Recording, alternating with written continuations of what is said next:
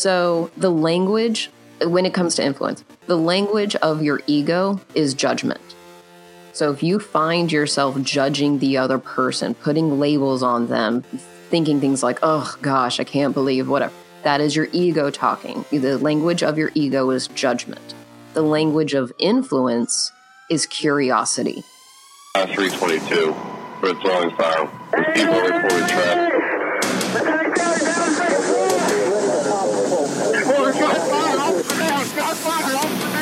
Imagine if every moment of every day was unscheduled, unknown, and uncertain, where you had to choose between your life and the life of another, where you were deployed somewhere in the world to face an unknown threat and an unseen enemy.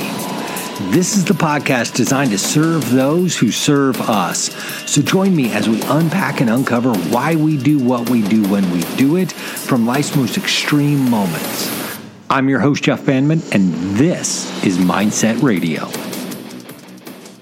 All right, welcome to your Monday morning episode. This is a recreation conversation with Cherie Alexander and I. We did a recording, what did we do, a couple weeks ago?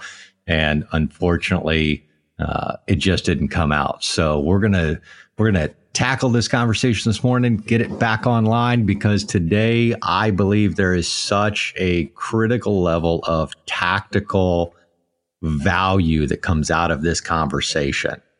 So what I want you to know is that Cherie is truly, at least in my opinion, has become like the master of influence. I mean, she's known for bringing what we might consider to be like the dark arts of influence really into the light and making sense of it and giving us some real tools to accelerate our life, our job, our leadership, deal with the public, deal with the circumstances and the situations we find ourselves in.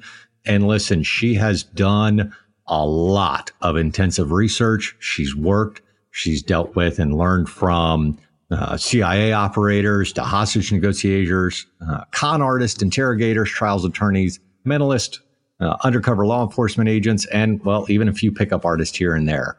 And so I know her and her mission to really arm you with some highly valuable information, tools, techniques, tactics, and things to really accelerate your job. So Cherie, thank you for joining me again this morning. Happy to have another discussion, Jeff. I'm looking forward to it. No problem. Yeah, it's like we don't mind talking. We don't mind hopping on the phone and having conversations here and there. And we should have recorded like the 15 that we've had, because they've all been, really good. And we'll do our best to recreate kind of what we had. But I think it'll be just a really great conversation today with you. I want to start off and let's just start talking about influence, what it is, kind of what it's not, what the stigma is around it, and then kind of give me your view of how you've begun to really use it as a highly valuable tool. Sure, absolutely. So yeah, let's go ahead and clarify our terms when we say influence, because some people, not everybody, but in my experience, the majority of people tend to have a negative connotation to the word. They seem to have the reaction of, oh, so you're teaching people how to manipulate other people. Well, okay, let's clarify our terms here and be very clear as to our intentions behind the word influence. So one of my flagship articles on my site is called Separating the Four Horsemen of Influence. And in that, I describe the difference between the different types of influential persuasive communication.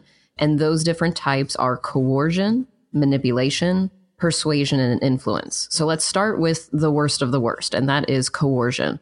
Coercion is when you are trying to get somebody to say something or do something under duress. You are either psychologically threatening them by either threatening physical harm or threatening the safety of their loved ones. I mean, there's a wide variety of psychological threats. Sure. And also the possibility of physical threat. So torture being an example of coercion. So let's assume that nobody listening is into that. Let's move on. Yeah, or at least that's not the intention you're trying to create.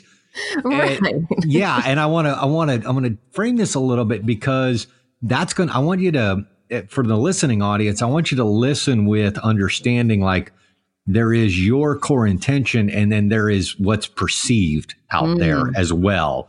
So, when you think about, you're like, I think all of us would be like, no, I would never, that's not where the context I'm coming from. But I think what you'll hear in today's conversation is getting in the world of someone else a little bit and understanding kind of what they're perceiving or what might be going on in their mind as well. So sorry to interrupt, but I wanted to kind of create that because it's important, I think, for us to understand that underpinning as we talk about these kind of different ways, because you're right, influence sometimes can be a little bit of a dirty word in some perspectives. Right. And I really have the mission to hopefully clean off that dirt from the word influence, because it's unnecessary. It's absolutely unhelpful, and it's holding too many people back from tapping into the power of language, actually having some mastery and command over the words that we use, because, and this is going to be my overall philosophical, this is how we can find peace in the world type of point of view, is that language is uniquely human.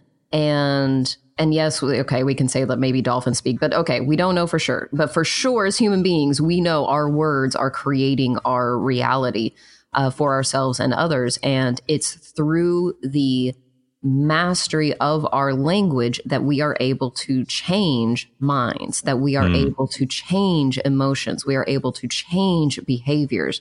And the more we use influence to first understand the other person, exactly what you were saying, see their perspective and find connection points and give them logical and emotional stepping stones to get to our intended destination, how wonderful could that be? But because people are afraid of being manipulative, then they completely miss out. And then their relationships aren't as strong, or they're not as connected, or they're not being able to lead the way that they hope, or they're not able to manage a stressful situation to their full capabilities. Yeah. 100%. 100%. So coercion is not influence. It's kind of the dirty form, right? Exactly. So it's a spectrum of influence, and that's the super bad one. Okay. The still bad but not as bad categorization is going to be manipulation. And manipulation basically, in simple terms, is if after this interaction with you, the other person is made less than, then that is manipulative. If by the end of this influential intention, you are potentially harming them, either they feel like they haven't received the respect, or they feel like you are degrading them, or you are taking money away from them, like a con artist would be manipulative. Right. If they are made less than by the end of this, then you're being manipulative. If they need to go take a shower with a Brillo pad after having a conversation with you, something's probably off. Exactly. Right. So that's where we get all of that like ugly stereotype of the used car salesman kind of a thing of like, oh, I'm going to get one over on you and I'm going to get you to pay more than what you really should kind of a thing. That's manipulation. No offense to any used car salesmen out there. No, You're great human beings. You do great stuff, but it's just a stereotype.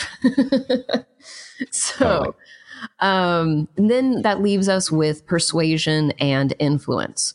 Truth be told, I view these two terms to be interchangeable and neutral.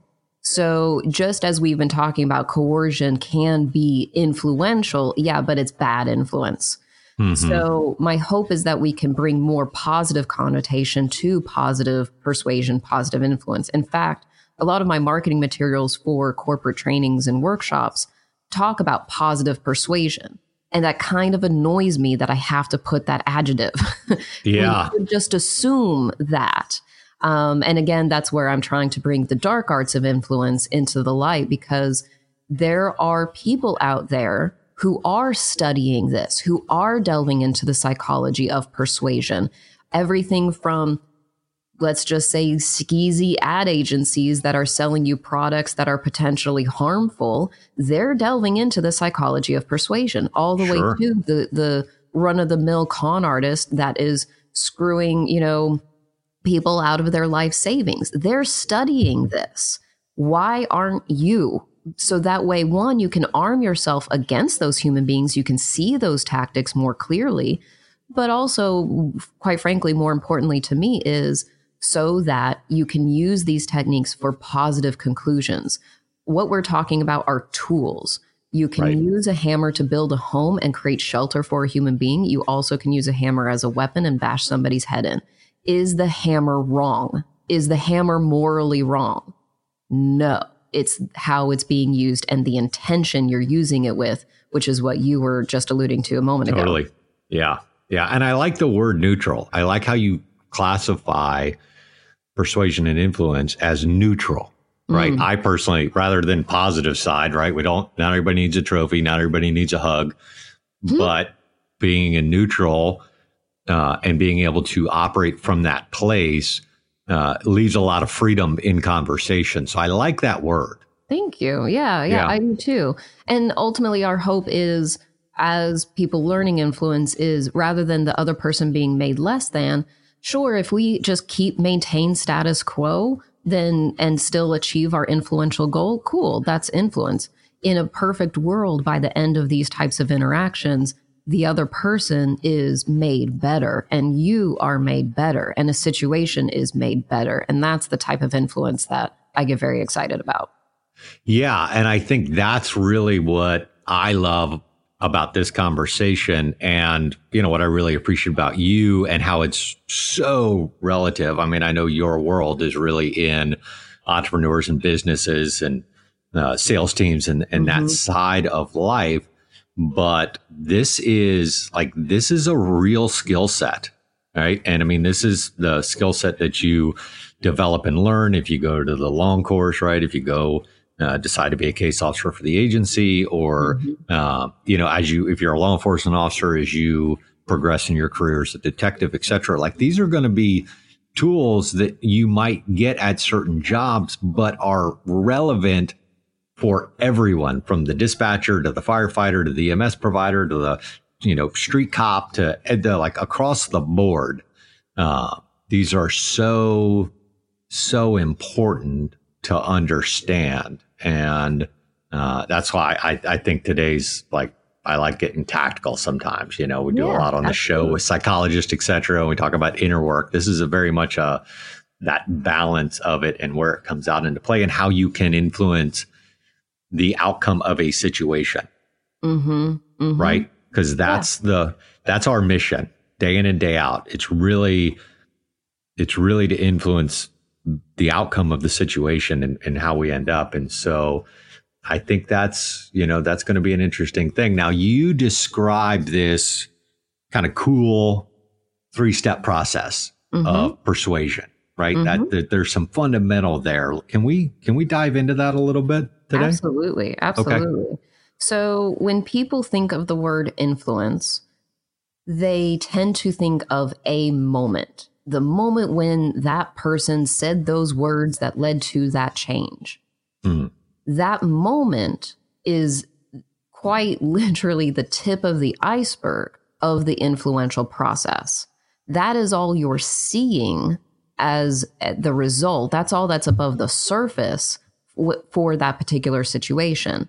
So really, influence is the last step of this 3-step process.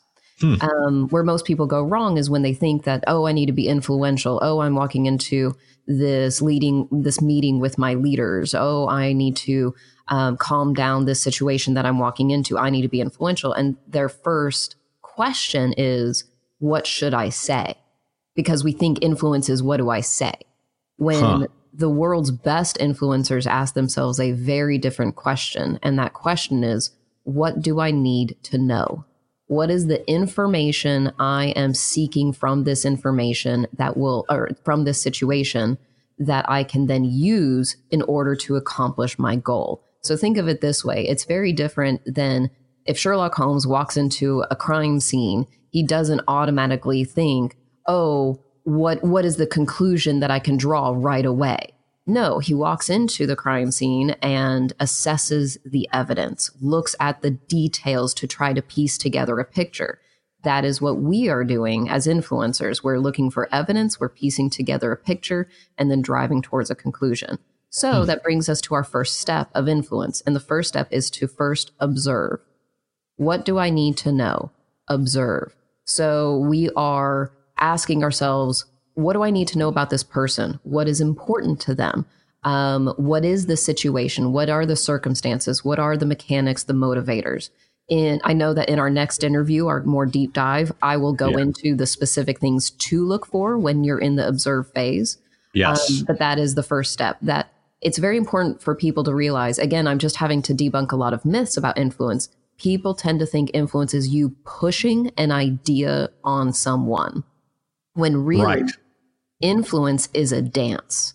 The person you're influencing is your dance partner. So you are going to follow their lead. They're going to follow your lead. Together, you are going to create art, which is why this isn't a step-by-step process. This is organic. Together, we are creating this situation. But in order for me to get you on board, I have to observe. I have to know you. Does that make sense? Yeah, it makes perfect sense. I mean, I think it goes back to some of the fundamental things that, repeat themselves through episodes and through what we talk about here. And in that observation standpoint, it is like gaining awareness. It's that willingness to kind of pause and collect my surroundings and actually see what's going on. And then the challenge most times comes like see that without bias, without assumption, without interference, if you will, without static in it. You know what I mean? And when you can cleanly observe the situation, the surroundings, the individuals, there's so much information there, right? I mean, like all the goodness that's there. And I always almost say, like, everything will tell you what it needs. Being present will lead you to the action you need to take. And that's why I love this first step, because it's like, 60% of the effort is just shut up and observe. Yeah, you absolutely. Absolutely. And to piggyback off of what you just said, a common principle that I teach everyone is people try to influence you the way they want to be influenced. Interesting. So if you're in a situation where if you're even in an argument with somebody, or just somebody's trying to convince you of an opinion that they have, whatever that type of situation is, if they're trying to convince you in some way, pay attention to how they are convincing you. What examples are they using? Are they using emotion? Are they using logic? Are they using authority, hearkening authority and statistics or science of some kind? Are they talking about the effects of the group? Are they talking about how it affects them personally and how they are perceived? That's just a very small amount of the different ways and examples in which people will try to influence you. But most people don't pay attention to those categories, so they miss out. Everyone is giving you the playbook that they want for what it takes to convince them, because that's how they're convincing you. So that's just one simple way to start paying attention to, how do I influence this person? Yeah, when you begin to observe behavior, communication style, pace in which they're speaking, body language, etc., posture, you can begin to mirror, right? I think we talked about this in the past, right? You can begin to actually mirror some of that. And in mirroring that, you're actually giving like these subtle cues of connection or, understanding where they're coming from, right? They begin to feel, we'll talk about it a little bit later, but they begin to feel heard, even in the unspoken context of the situation. Correct. And that seamlessly brings us into the second step of influence, and that is to connect. Yeah. So that brings us to our 3 steps, excuse me, which is observe, connect, and influence. So connection is very important, to be in rapport, and to be in rapport for that influential moment. Don't take for granted that you're in rapport with somebody automatically just because you've been best friends with them for 30 years. Make sure you're in rapport in this moment when you're making that request or when you're having this conversation. So for everyone, whether it's a stranger, a boss, or a friend, keep in mind that if you have not connected with that person, you have not earned the right to influence them. If you're not in rapport, you have not earned the right to influence them. Yeah, and I just want to push pause for a minute on that key point, because, and I'm just going to drill down on it. Being in a position of authority does not equal rapport or respect, right? Just because you show up, and that goes across the board, fire service, military, law enforcement, it goes across the board. Just because you are in a public figure, authoritative position or role does not automatically equal a level of connection and permission to influence. Correct. You still can get compliance. Sure. Total different. There is a big difference between compliance from connection and rapport and compliance without. And there's a time and situation for both, right? I don't want to, I'm not saying, I'm not playing this is bad, you can't do this. No, there is a time for 100% authoritative control of a situation and to gain compliance 100% beyond a shadow of a doubt. And then you have like the 95% of the rest of our lives. Exactly. Which is really understanding and leveraging this method. Right. So I just want to frame that. I mean, I'm not a give everybody a hug and let's get connect kind of guy all the time.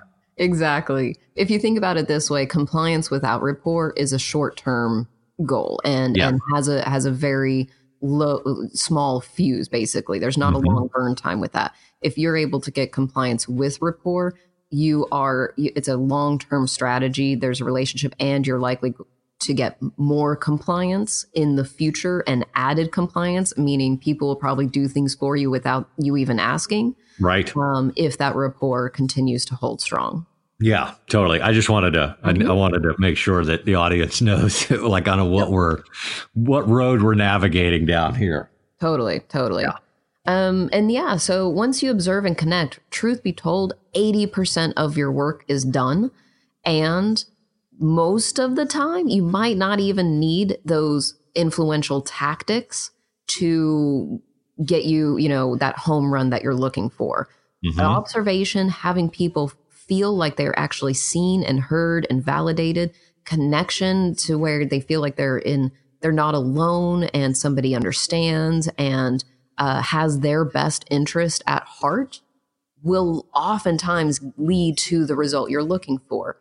There's tons and tons of influential techniques, and every one of your listeners is very good at a handful of them. We all naturally have come to learn, if I do this, then I'll probably get this result because of either our physical stature or tone or how we're brought up. We all have a handful that we're naturally good at, but it's just a question of how many tools do you have in your toolbox? Do you have 3 techniques? Because you might run dry after using those, or do you have 50 techniques? And so that's where that last step of influence comes in is, do I need to just have one phrase, one structure, one framework that will bring this to the finish line for those moments when you just get tripped up a little bit? Yeah, 100%. I mean, and I think that, the connection piece is, I agree with you, 80% in observation and connection. And I can think of my own life where just really being in those 2 places, like you said, gave me what I wanted without having to go any further. Now, you've got the capacities and you understand the techniques and you got those things. But being influential, like by presence, not by words, is what falls to me in that observation and connect, that patience, that awareness, that truly looking at every aspect of what's going on, and not just hearing the words that are coming at you or the screams that are coming at you. It's like, okay, what's underneath this, right? Yeah. And that's that blending of those 2. It's that willingness to say, hey, what's really going on here? What's really kind of a layer underneath this, and what does this person need? What does that person need?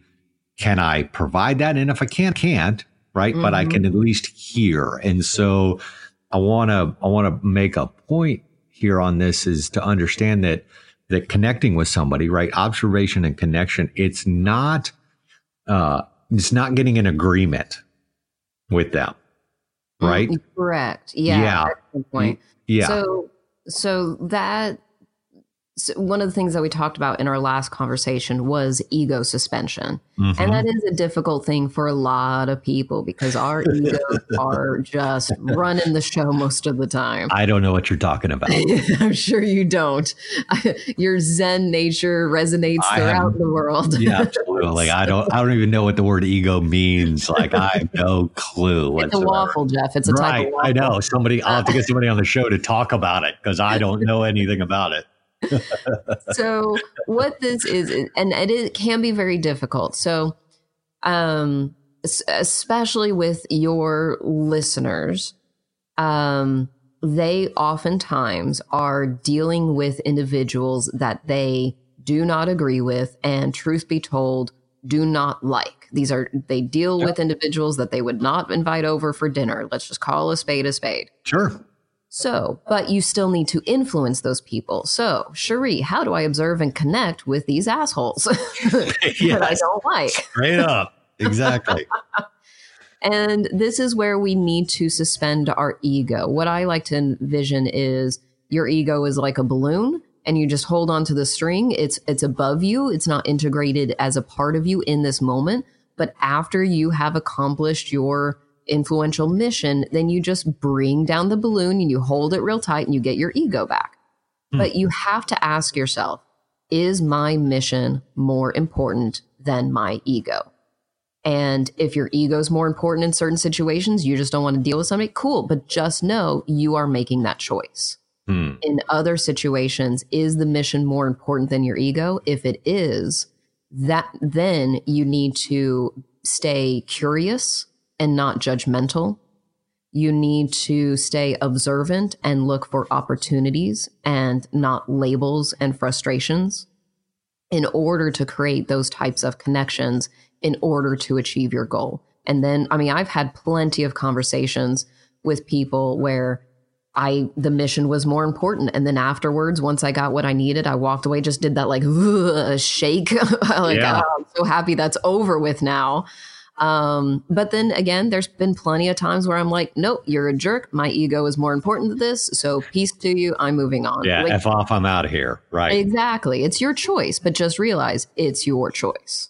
Yeah. I think that's a tough one. Like that in and of itself is like this set aside mastery skill, like the ability to know that your ego, kind of the stuff you bring, not bad, right? Not a bad thing, but sometimes needs to be set aside for you to accomplish your mission. Like you said, for you to produce the result that you want to produce, that's got to stay in the squad car. That's got to stay at the office. That's got to stay in the fire truck or wherever it might be, right? That really, and as a leader, you know what I mean? Especially because I know you deal with leaders, and leadership is leadership. I don't care if it's in the firehouse or in the squad room or in the team room or on the fire ground. Leadership is leadership. And the willingness to set that ego aside as a leader and influence an outcome or really maneuver through this place and observe and connect with your people it's the same deal. Whether you really like it or not. I know, and I can lay out story after story after story where I didn't have that insight or that awareness or that understanding to see that it was my ego that was running the conversation or the situation.